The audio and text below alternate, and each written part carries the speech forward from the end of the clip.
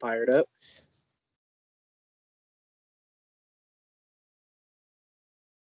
Welcome to Blue Collar Love, the Starflyer 59 Jason Martin Extravaganza podcast. My name is Samuel. And I'm Aaron. And I'm Brandon. And just by that, guys, today we have a special episode with the incomparable, the legend, the one and only creator of Tooth and Nail Records, signer of Starflyer 59, Joy Electric, and every other great band in the 90s, Brandon Ebel.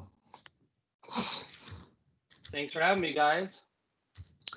All right. Well, Brandon, we really appreciate you joining us. So we'll just go ahead and jump in with the questions. The first one I kind of, said a little bit of, but for those who don't know who you are, Brandon, what are you famous for? Yeah, I guess the question you wrote down here is, how would our listeners know you? And I guess it would be because I signed Starflyer 59 back in 1993. And I also started Tooth and Nail Records, which is the label that they have been on for most of their career. They, as in Jason Martin and all his many band members. Rock on. And that naturally... Rock on, one of my favorite terms.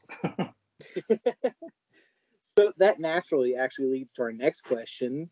And one that I haven't heard too much of in the podcasting world, so I'm really excited. How did you discover Starflyer 59, Jason Martin? How did you find them? How did you decide to sign them? All of that. So basically in around 1989, 90, 91, 92, I had a radio show at Oregon State University at KBVR. And I played a bunch of bands, just normal, like punk rock bands mixed in with a few like kind of underground Christian groups. And one group that I played was Dance House Children, which was comprised of Ronnie Martin and Jason Martin.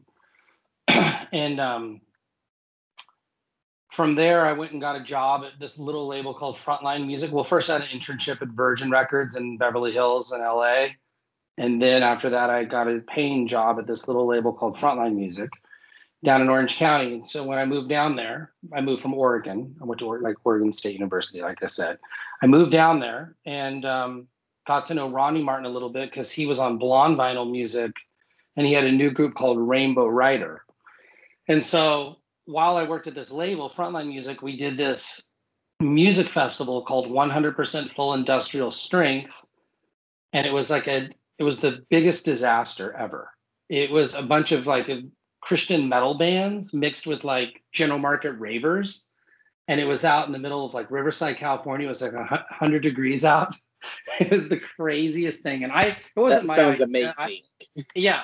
Well, was it worse than Firefest? That was Firefest is an amazing documentary, by the way. Yeah, this was not on that scale, but it was completely a disaster. I just worked at the label that threw it. So I just kind of helped, I was paid to help, work there. But while I was there, Rainbow Rider, Ronnie Martin from Joy Electric, Dance House Children, I got to know him and he was playing the festival. And then he said, hey, my brother has got the coolest rock band around. And he gave me his cassette tape and then he introduced me to Jason at the fest. So we went into Jason's car and we listened to a couple demos. And I said, hey, I'm starting a new record label. Don't tell anyone. I'm going to quit my job here. And maybe I could sign you to my new record label. And there you go. And he was the third. Starflyer was the third release I ever put out. And I've put out over 800 albums. So. Nice. That is amazing. And I love it. Yeah. Did you, I got a million other questions just on that, but I'm just going to move forward. Did you have any input on Starflyer 59 releases, or did you just give Jason budget? Hold on, I'm starting to go down memory lane now, but I believe the demo on the cassette that he played me was Blue Collar Love. Yeah. I think it was on there, or maybe it was Monterey, one of those. And then those were some of the tracks that were on the Silver album, his first record. Nice. So. All right. So did you have any input, or did you just tell Jason, here's what you got money-wise and just do whatever? Oh, yeah. So we didn't have a lot of money. In fact, I think we probably spent $5,000 or $6,000 on the first album, which, in the early 90s went way farther than it would today. But back then, it was expensive to record. You didn't just record on GarageBand on your laptop or on Pro Tools. You had to get a tape machine and have an actual console. So we recorded the 2-inch tape, which is what everybody did. You could also record a 1/2-inch tape back then, but we recorded the 2-inch tape. But to get a lower bass sound, a heavier sound, and also to save money, we recorded at 15 IPS instead of 30 IPS, so half speed, which saved us 50%, on our tape costs. So, and we recorded that album. And to me, Tooth and Nail always has been basically let the artist do what they want, unless the artist comes to me and says, hey, we want to go to the next level. What's your opinion? And then I'm like, well, I'd be apt to spend more money on you if you do this. But if a band says, we don't want your opinion, do whatever, then they record however they want, kind of thing. So that being said, Starflyer, Jason definitely knew what his sound was. And then back in those days, 93, 94, he was very influenced by like My Bloody Valentine or Ride, Sword Driver, kind of that whole shoegazing alternative rock scene. And I think that's what you got with those first two albums, Gold and Silver. Well, Silver and Gold, in that order. And those real heavy songs on there, like Blue Collar Love and The Dungeon and She's the Queen and things like that. Leigh Van Keur EP. Sorry, go ahead. Oh, no, you are fine. And you're right. Those heavy songs are very influenced by early 90s shoegaze, and I love it every time. Now, I was curious, did that philosophy stay through his entire stint? I mean, he was on Tooth and Nail Records until fairly recently. Would you say, was there ever a time he came to you and said, I want to go big, I want to be bigger? Was he always just, I want to do my own thing? Yeah, Starflyer's interesting for sure. I had suggested maybe he stay heavier over the years, but he definitely knows what he wants to do. And that whole heavy thing, was years and years and years ago. Like, like between albums like 4 and 5 or 3 and 4. Kind of between Americana and Gold. I was like, I think you should stay heavier like Gold, and he was like, no, I kind of want to branch out and do something different. And, now he's completely evolved. And he's one of the very few artists where I've had zero influence really on his music. I mean, I think he's a genius, and why would I want to mess with that, So now, yeah, I mean, so Starflyer, yeah. So it's basically he is his own thing, and he started off, his first 2 albums sold over 20,000 copies, which back in those days, you didn't have streaming or digital or anything else. And he was touring back then too. He went and opened for Sixpence None the Richer and did a lot of touring. Yeah, it's different we than know about that. He hasn't played a live show in how many years? You guys might know more than me. 8, 9, 5,000 years, I think. Oh, okay. So that means 16 years it's been since he's played a show. If you're not counting the Low Tom tour he did, or show he did, so. Right. where he was the main, where he was Starflyer, yeah. Now, with the band being on Tooth and Nail Records for so long, how did you justify keeping them on there when they were never your highest selling artists? I've listened to like the other Tooth and Nail podcast, and you talk about how OC Supertones and MXPX were your big money makers. So how did you justify keeping this little indie artist on here that didn't ever make a huge amount of money? I mean, well, for one, to me, Starflyer 59 is one of my crowning achievements as far as like owning a record label and having an artist on my label. And the music, I think, transcends. I think it'll be timeless for years and years and years to come. So that's number one, is the music. 2 is like, he's my friend. He's one of my good friends. So that's another reason why I wanted to put out all the records as well. But number one was by far and away the music. I think that good music doesn't always mean it's huge, right? Like there's all kinds of artists that might get big 20 years later, end up in a car commercial. No one knows why, and they get bigger later. And some artists are in the pocket for then and now. So Starflyer is a weird situation where it is a little odd that he's never gotten bigger, but he also, the last 15 years, hasn't really toured or done anything to maybe put himself out there, right? So true. I think it goes hand in hand. I mean, it's very difficult with all the bands that are out there to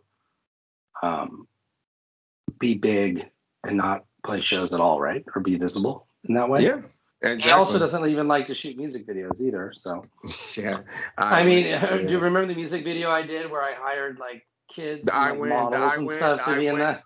I Win video. Yep. We talked about that a few weeks ago. Yeah. I was like, hey, dude, why don't we just do like put a bunch of hipsters in there? And like he was like, oh, I guess.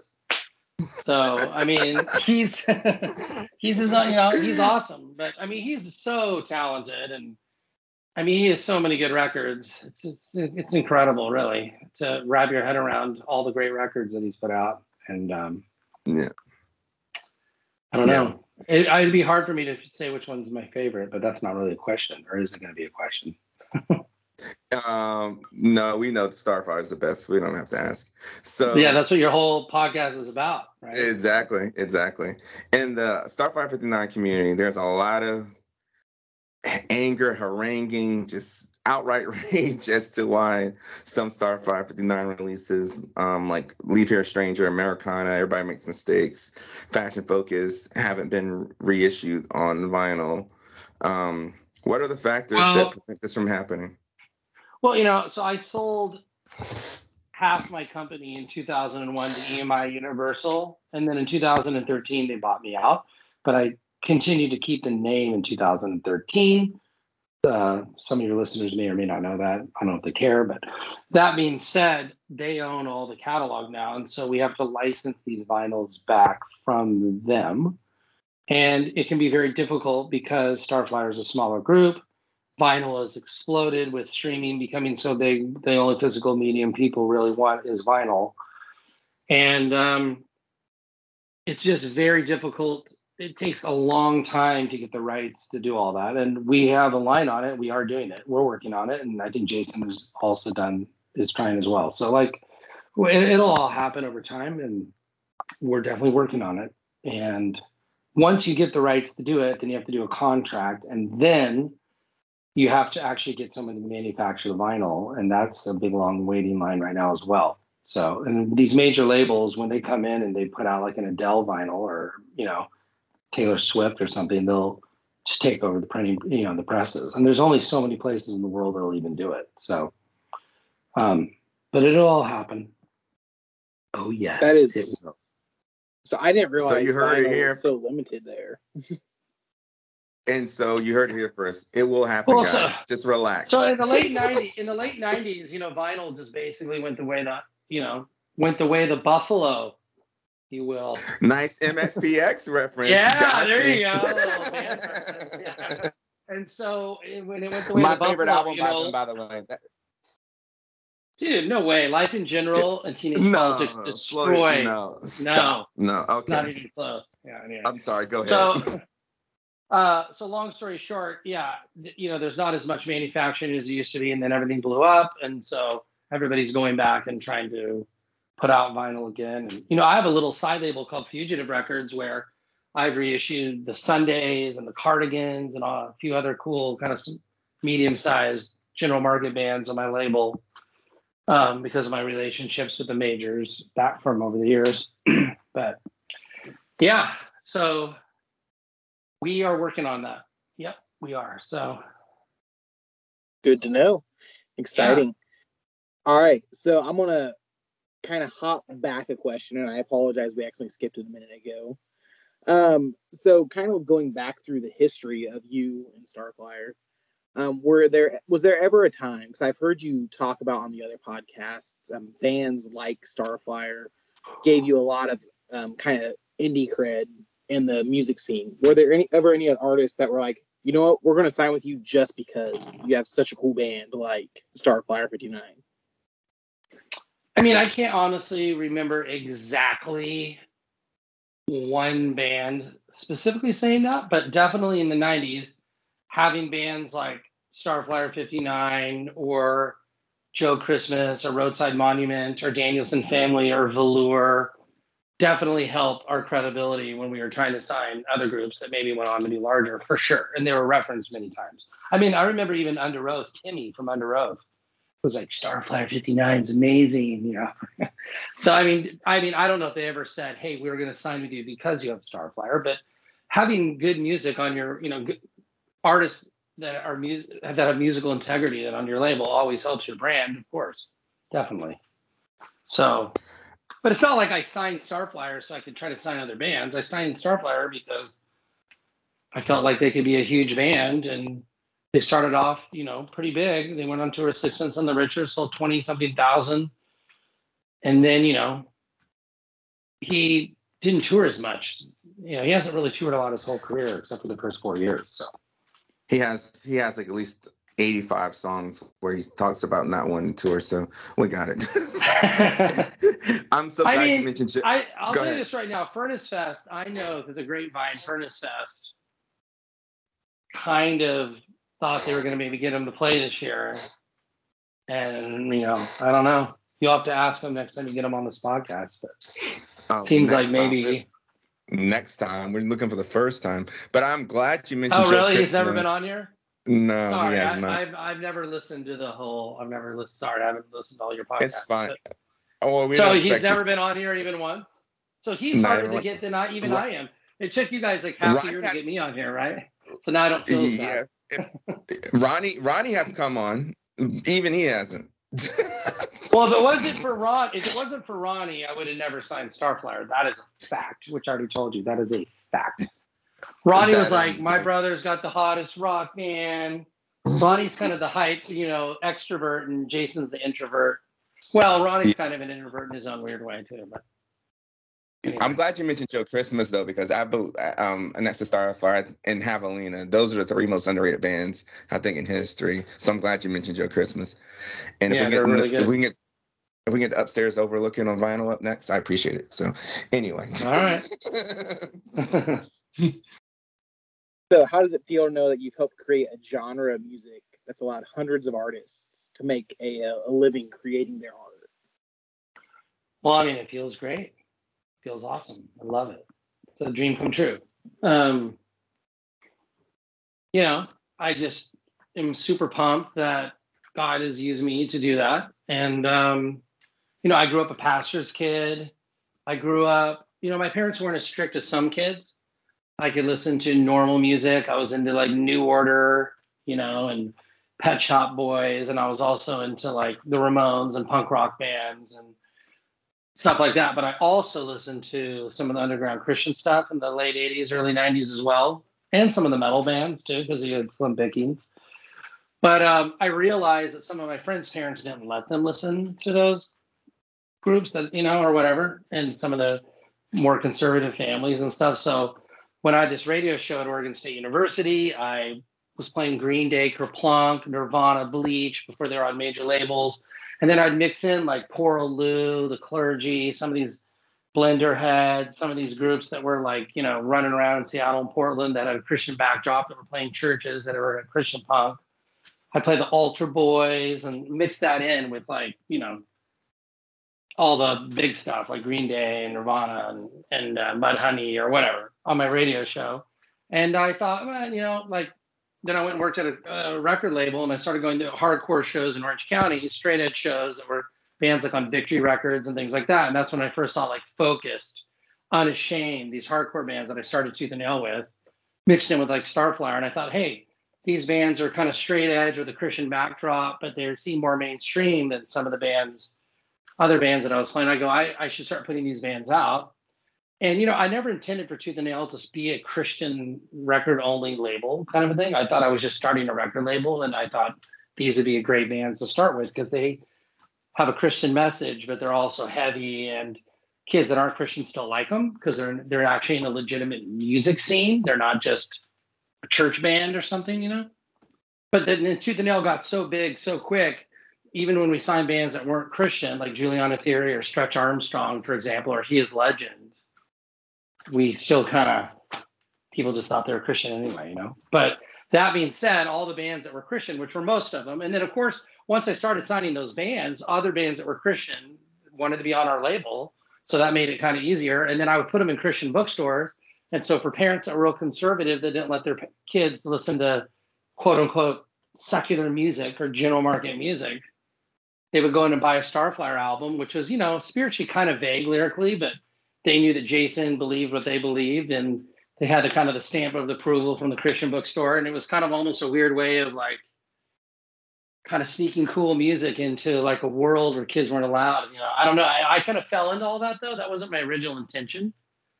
I kind of almost fell in a weird way. And then like about 4 years into it, people were writing me letters like, my parents wouldn't let me listen to this music, and now you've changed my life. And I didn't even know I was doing that, right? I mean, I really didn't. Like, I just thought, hey, I'm a Christian.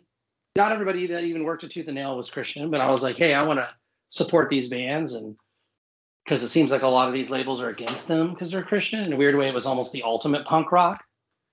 So, and then it just kind of evolved into this huge thing where the fans, like, I mean, still today, I'm 51 years old. I started this when I was 23. I'll sit next to somebody on the plane and, they'll just be emotional. They'll be like, dude, it's the soundtrack to my whole life. And my parents wouldn't let me listen to this kind of music. And then I started buying all these albums, and, I don't know, it's pretty cool. But I am definitely one of those kids that is like, I couldn't listen to anything that wasn't on, Kayla type radio. So I appreciate that. It helped. Yeah, and it's like, it kind of evolved that way, but it wasn't like my ultimate mission. But I also feel like our music stands on its own. Like, all bands stand on their own. And that was my number one thing. It wasn't like, hey, we're like, this is the C-level version of an A-level product. This is like, we wanted it to be its own thing. And, obviously MXPX was right in the pocket of punk rock, but they could stand on their own, right? They went on Warped Tour. They had their own fans. They could go on tour with Blink-182. They went on tour with Real Big Fish. They went on tour with No Doubt. No problem. Like, they totally were legit. They could totally hold their own. I think all of our bands that we've signed, Further Scenes Forever, Juliana Theory, the list goes on. Under Oath, Amberlynn, Emery, whatever. Like, all our bands that we've signed are legit bands that, might have been helped from that backdrop, but also had their place. And then in the 2000s, we evolved into the Christian bookstore started going away. And even to this day right now, I feel like, we have almost zero Christian influence. There is,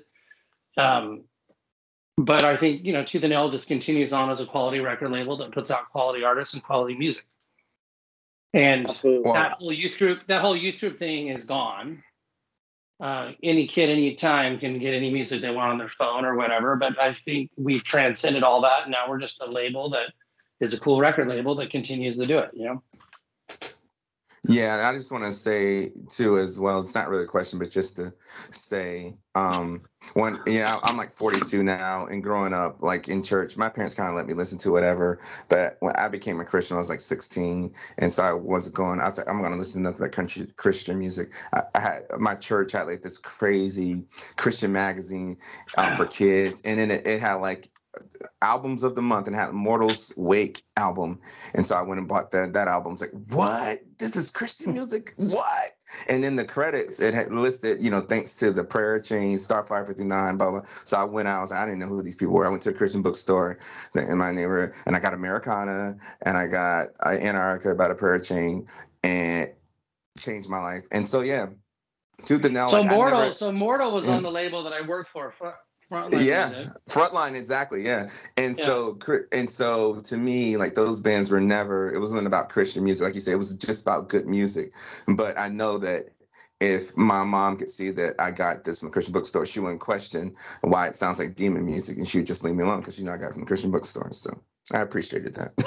Yeah, awesome. Yeah, well, Mortal is one of my all-time favorite groups, and of course they had Jeff Ballou, who had been in the Crucified, who went on and did Chatterbox with me, and then Stavesacre.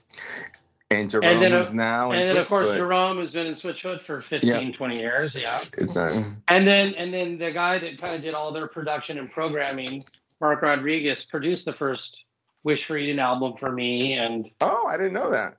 Yeah, and he also worked on the Starflyer Silver album with Jerome from Mortal. Yeah. They were called Blood Productions.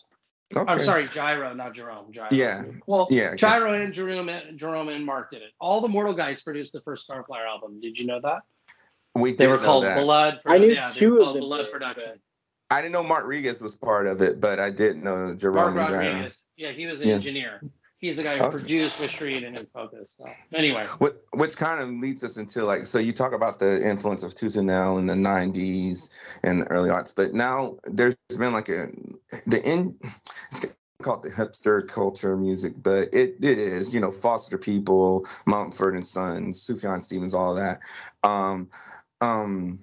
A lot of bands that were related to Tooth and Nail, Danielson, and then Woven Hand, who ended up being on Danielson's label, they kind of influenced a lot of bands now, Lumineers and all, you know, all those bands I just mentioned, Decemberists. They have similar sounds. Do you see any connection between bands and Tooth and Nail and like that folk rock music that took over in the early aughts and 2010s? Yeah, I mean, I think music's a big tree, right? When you put out Yeah. 800 albums and over 200 and something artists, I think that there's just going to be a tree that comes out of a lot of that. So, you know, Sufjan Stevens was in Danielson family, right? Mumford and Sons grew up like in the Vineyard Church. Yep. You know, Father John Misty was the drummer of Fleet Foxes, and the other guys in Fleet Foxes were in Christian bands. And then, you know, Father John Misty worked at Tooth and Nail in my mail order department. Did you know that? That's kind of weird. I did not know that. That's hilarious. So did Damien Gerardo, and then so did John Ford from Unwed Sailor / Roadside. They all worked in my mail order department. But nothing's crazier than Father John Misty, who sells out the Hollywood Bowl 3 nights in a row. It's like, oh, hey, dude, can you mail out these CDs? Thanks, bro. Maybe give me a couple copies. What years? What years? Because he probably mailed me some stuff. Probably like 2000, 2001. Absolutely, when he first left Fleet Foxes, I ran into him at South by Southwest, and I was like, "What's up, bro?" Like, and he had just started his Twitter. He had like 2,000 or 3,000 followers, and he was like, "Brandon Ebo." He's very, you know, he's real funny, and he like can mimic anyone. He's kind of making fun of my voice, like, "Yeah," and I was kind of giving him a hard time. I was like, "What's up, bro? Like, remember when you were in Demon Hunter?" Because so he drummed the second Demon Hunter album, and he wore a mask in the photo shoot. So if you go to the second Demon Hunter album, he's in the photo shoot with a bandana over his face because he was just starting his solo career. This is before he was in Fleet Foxes, and he didn't want to have anybody think he was like in a Christian metal band. And if you go back and look at those photos, that's him. Pretty good stuff. So anyway, that's beautiful, and I love all those connections. Like you said, it's a tree. There's all those connections. Oh yeah, there's so many, right? You go down, but you know, I don't want to claim that Tooth and Nail artists made some kind of folk indie sound or, you know, whatever. But I definitely think that there's, I mean, you know, like music's organic. I mean, we're not saying that you say it out, but obviously music's organic. People hear stuff and it changes them, and they add their thing to it. The Shins touring band was a bunch of ex-Christian artists, or like Dickie, who sadly passed away, who just died. But yeah, Dickie, rest in peace. Yeah. Richard Swift, who produced the last 3 Damien albums before this current one, he was also in the Shins, and he was kind of helped co-produce the old album with Aaron Sprinkle, and he was the musician on Old and in the photo shoot and everything. He, which is Starflyer Old is one of my all-time favorite Starflyer albums. But you know, he ended up being also in the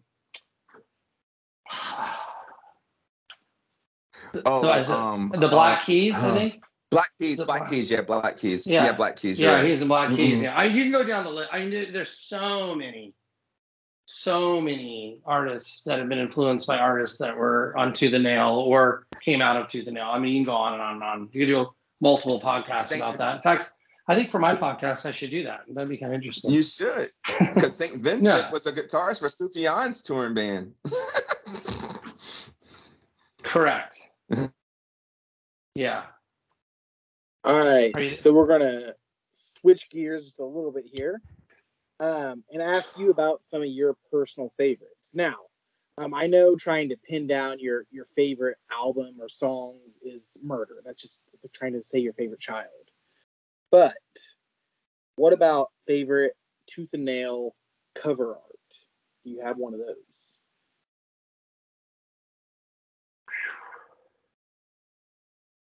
Maybe Training for Utopia, Plastic Soul Impalement, or That's a good one. Me too. That's just a tough one, right? Like all the Demon Hunter art's incredible because he's a graphic designer. Have you seen that whole Invisible Creature art book?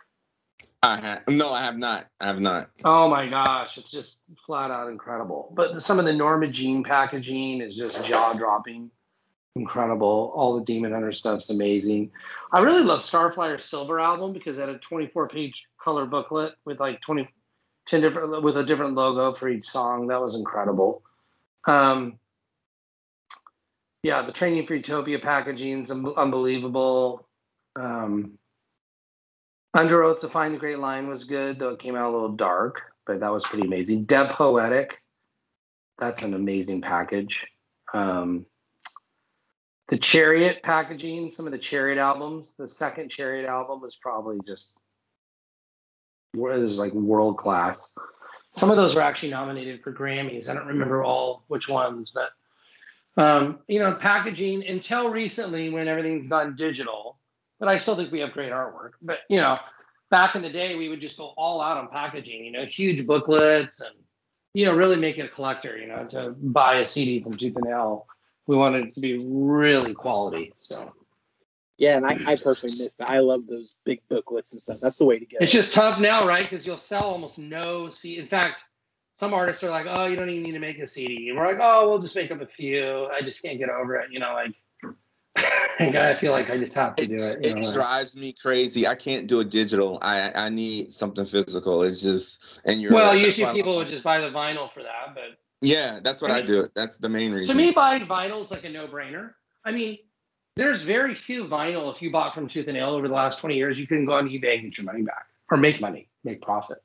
I mean, there's a Huntington's vinyl. Some of those will go for it's crazy. Like some of the vinyls, like what? Have you looked at Starflyer vinyls? That's why people want reissues. It's like it's like a mortgage payment or payment for what? It's crazy. Yeah, no, we'll get them out for sure. So. Okay. That does lead me to, I think we was talking to Aaron Sprinkle. I think it was him. And he said, when I was working at Tooth and Nail headquarters back in the day, they had all this vinyl. And we just threw it out in the dumpster. Yeah. That's not true.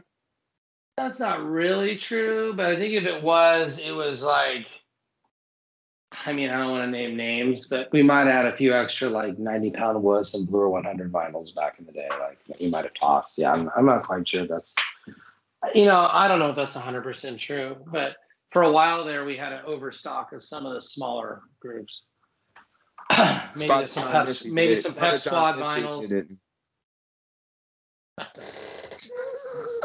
I don't remember. I don't know if Aaron's embellishing that story or, Aaron worked in the basement. We had a recording studio in the basement of our first building. It might not have been Aaron, but I've heard that story a lot. Well, it's probably true.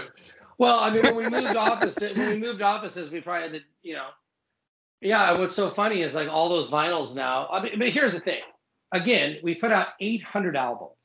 So maybe there was 4 or 5 vinyls in 1999 when vinyl was dead, and we just refused to give up on it. We'd print up 2,000 vinyls of each one, and they sold 300 of them, and we just had to get rid of it. But that would be so few and far between. One in, 3 or 4 vinyls and 800. Okay. But if it is true, I can see that maybe happening when we moved because we had so much stuff, So. And when you're talking about your favorite album art and everything, you mentioned Silver for Starflyer. Is that your favorite album art of Starflyer albums? I love the photography in old. I love the fashion focus cover. Yeah, me too. I love. I think that one's good. Yeah. Let me see. Okay. I don't know. I Am the CEO, which is one of his 2 albums that didn't come out on my label. I actually really like that package, too. Let's give him a little plug on that. Do you have a favorite Tooth and Nail album? I know we're putting on the spot here. Okay. Fine. No, there's no way I can say that. I have top 30, top 40, right? MXPX Live in General, Starflyer Silver, Juliana Theory, Emotion is Dead. Yes. Amberlynn Cities. Emery the Question. Under Oath, You're Only Chasing Safety. I don't know, man. I mean, you can go on and on. First Further Seems Forever album. That's fair. Yeah. Demon Hunter, The Summer of Darkness. I mean, Living Sacrifice Reborn. Oh, that's an amazing one. Zio's Zayo, when you say Blood Zayo, and Fire, yeah, Blood and Fire Bring Rest. Yeah. Yeah. You know, that's a great one. I don't know, man. There's a lot of them. So now, you mentioned I Am a CEO, one of only 2 Starflyer releases thus far in history to not be released on Tooth and Nail. What are your feelings? Miami EP too. You're forgetting Well, that. yeah, I was going full-length albums. Oh, okay, gotcha. Okay. So, what are your feelings on the latest release, Vanity, being released on Velvet Blue Music, as opposed to Tooth and Nail? I'm totally fine with it. I mean, so you know that Jason and I are really good friends. We used to go to Vegas once a year, but we haven't in the last 5 years. But we bet every Sunday and Monday night football for the last 21 years. We've never missed. In fact, on the album Portuguese Blues, the very first track on that's about betting me. The lyrics are like, the lyrics are like, I wake up early like a birdie, like I got your name, I got your number. So one day we were in Vegas, and he loves to play cards and gamble. So we were like in Vegas, and he goes, I don't really care about sports, but if you would bet me games, I would learn about football, because then I would be gambling. And I was like, okay. So I explained to him about NFL football. Now he's a total addict. And so we started betting every Monday night football. Who's his team? I think he personally probably likes the Raiders, but he's not really a team guy. He's a betting guy. He just likes to watch football and bet. All right, gotcha. Okay. So we started betting like, $20 every Monday night game. Now we bet $50 every Sunday night, every Monday night. And we each person gets to bet based on the day, right? So it's like I get every Sunday night, he gets every Monday night. And then we bet every playoff game or whatever. So we're good friends. I think, Velvet Blue is awesome. Jeff Cloud was in his band for years, and Jeff Cloud put out the Unplugged album before, which was like kind of a live album. He's also put out some 7 inches and things like that. So he just said, hey, man, I just want to try doing something with Jeff this time. And I'm like, that's cool. And then he also went indie and did I Am the CEO. And I think he thought that was too much work. So he came back and did one with me. And then now he's doing one with Jeff. But don't count us out, bro. You don't know. Maybe we'll do the next one. We'll see. You never know. Brandon. But it doesn't hurt my feelings in any way.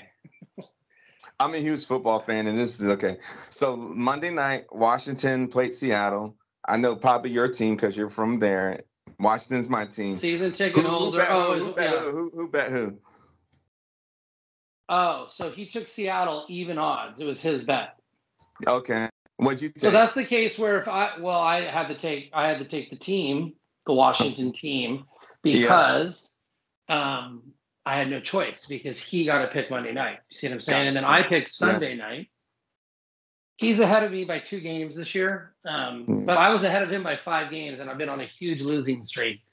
But I took the Ravens on Sunday night, and I gave him 3 points against Cleveland, and they covered that, so I won. Then the odds were even against the team. Yeah, but if it was my pick on Monday, I would have homered that and taken Seattle. I mean, now that I really saw that game, I realize now Seattle is truly horrible. Like, I mean, it's hard to, after years of winning, it's like hard to realize that this is like where it's all come to, So. Well, I hopefully on Monday, Jason liked to lose. Maybe it felt like a win for him. I don't know if he. I don't know if he all that stuff. Yeah. All right. So, what makes you hate music, Brandon? What gets your craw about the music industry or bands or anything music related? I just like music. There's no room for negativity, bro. Okay. I don't know. I mean, yeah, I don't know. Like, of course, I got into doing this for music. So, and I still continue to do it, even though like financially, I don't really need to do this anymore. So 26 million albums or something crazy. So I have a lot of other businesses and that make more money than Tooth and Nail is more of a labor of love now. But I just like doing it. Like, I know how to do it. We know how to make cool albums, packaging, marketing. I have a cool little team. We used to have 30 people in the heyday, and now we have a team of 10 people. And I just really enjoy it. I really, really like continuing to do it. And, we've had a lot of successes lately. Like Fit for a King is a huge band for us right now. Devil Wears Prada. We kind of help really resurrect their career right now. Nice. And we have a lot of really cool albums coming out next year. I'm excited about Valley Heart, Tiger Wine, and new Mike Mains and the Branches album, which is incredible. Tyson Motzenbacher, who's been on tour with Switchfoot, and we're putting him out. And then on the heavier side, we have a new Norma Jean record, and Wolves at the Gate and Lightworker, Fit for a King, which is our biggest band there, and Devil Wears Prada. We're putting out all those records next year. So it's like, I don't know, I'm 51 years old. I've been doing this for 27 years. And I just keep doing it. I just really love it. So, so when I say hate music, I mean, I don't know. Sometimes you just running a business and mixing like work with music, you get to know, there's some drama always with something somewhere with a band. Yeah. So that, I guess, sometimes makes me wonder, like, why am I doing this? But then, in the end of the day, usually the awesomeness of it all takes over. And I just love doing it. So. And at the beginning, you mentioned how you saw that Starfire was an amazing band. I mean, everybody listening to this will agree. Why do you think, two-part question, why do you think they never broke big? And did Jason ever come to you and say, hey, I want more promotion? Or was he more just like, I just want to make music? The kind of famous story is that the old album, we spent like a low six-figure, but we spent a lot of money on old. Frank Lenz was in the band, who's been like in the Weepies, and Damien Gerardo, and of course Dickie, who was in the Shins, was in the group, and they had done some huge touring or whatever. And we put a ton of money into that. And I lost a lot of money on old. And then I remember Jason felt bad a little bit. He goes, hey, I'm just going to give you Portuguese Blue album. Just give me $5,000. I'm going to record Portuguese Blue in my garage. And so I said, all right, he goes, just give me a bonus album not on the contract. Because, he knew I dropped like well over 100 G's on that thing on old. And I swear to you, we sold about 10,000 copies of old.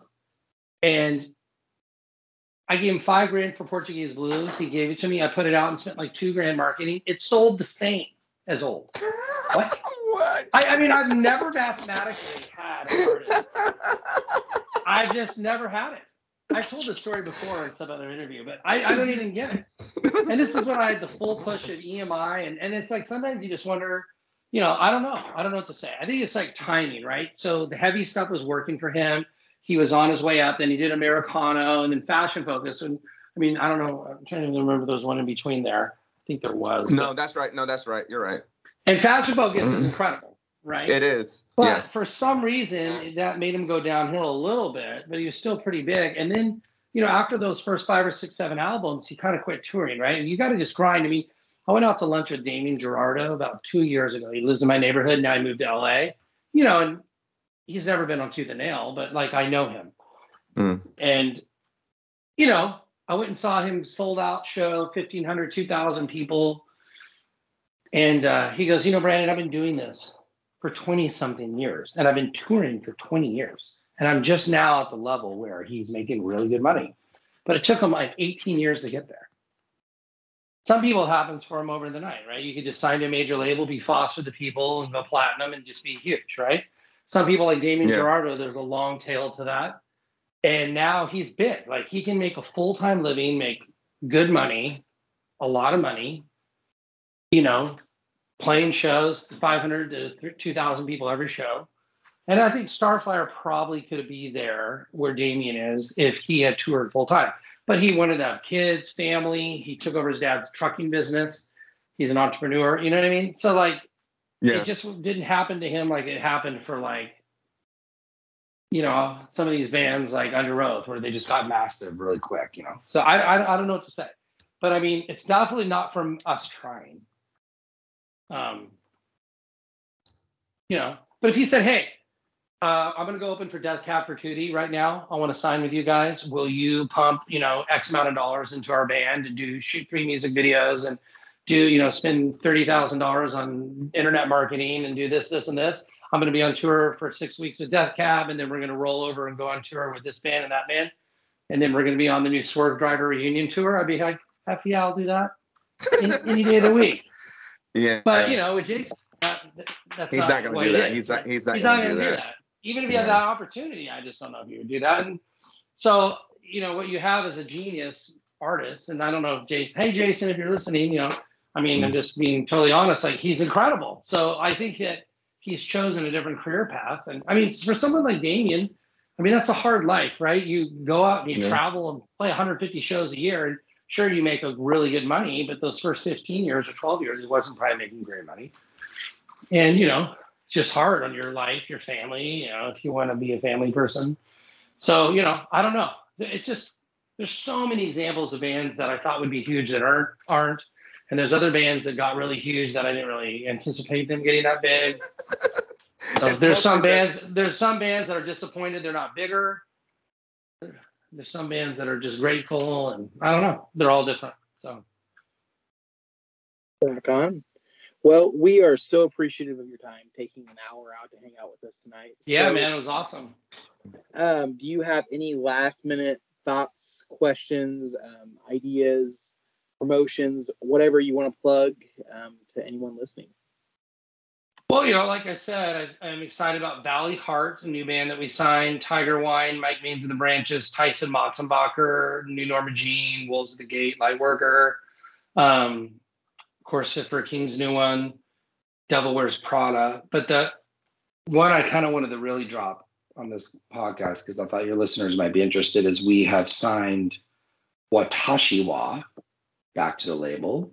Watashiwa is coming back? What? Yeah, this is the first, the world.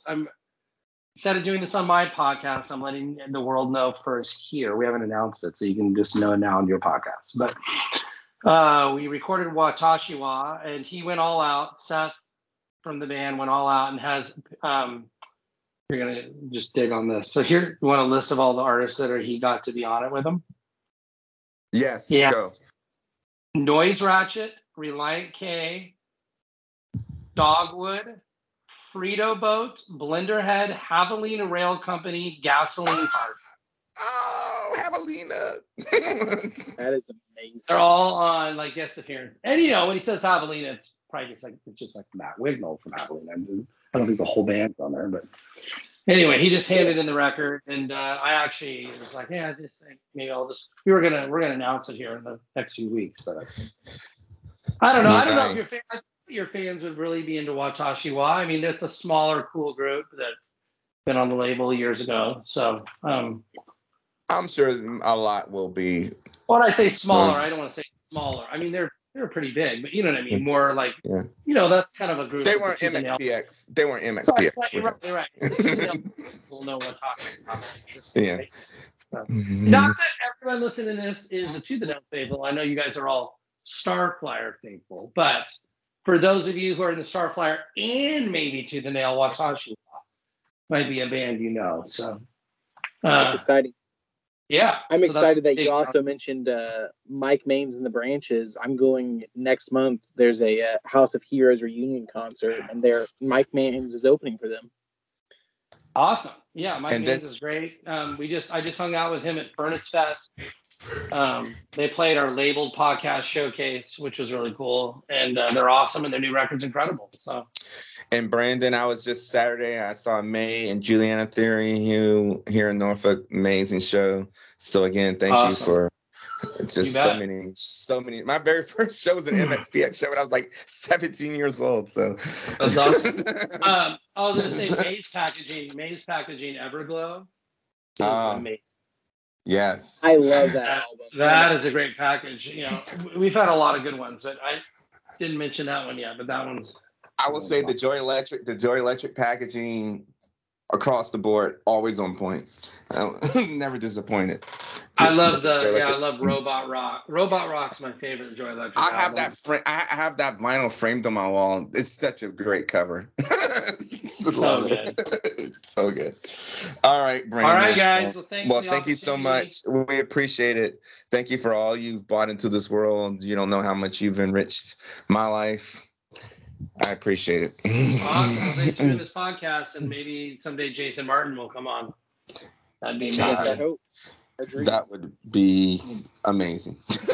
All right, I'll talk to you later. Bye. Hey, have a good one. Have a wonderful night. Bye. All right, guys. Thank you so much for listening. This has been such a fun episode. We've been looking forward to doing this for a year now, and we're just ecstatic that it is done. So, I've been fangirls like this since the Lee Nash interview, so it's going to be a good come down tonight. So, yeah, thank you guys so much for listening. We do appreciate it. Once again, my name is Samuel. And I'm Aaron. Have a good night. This has been a Brothers King Media production.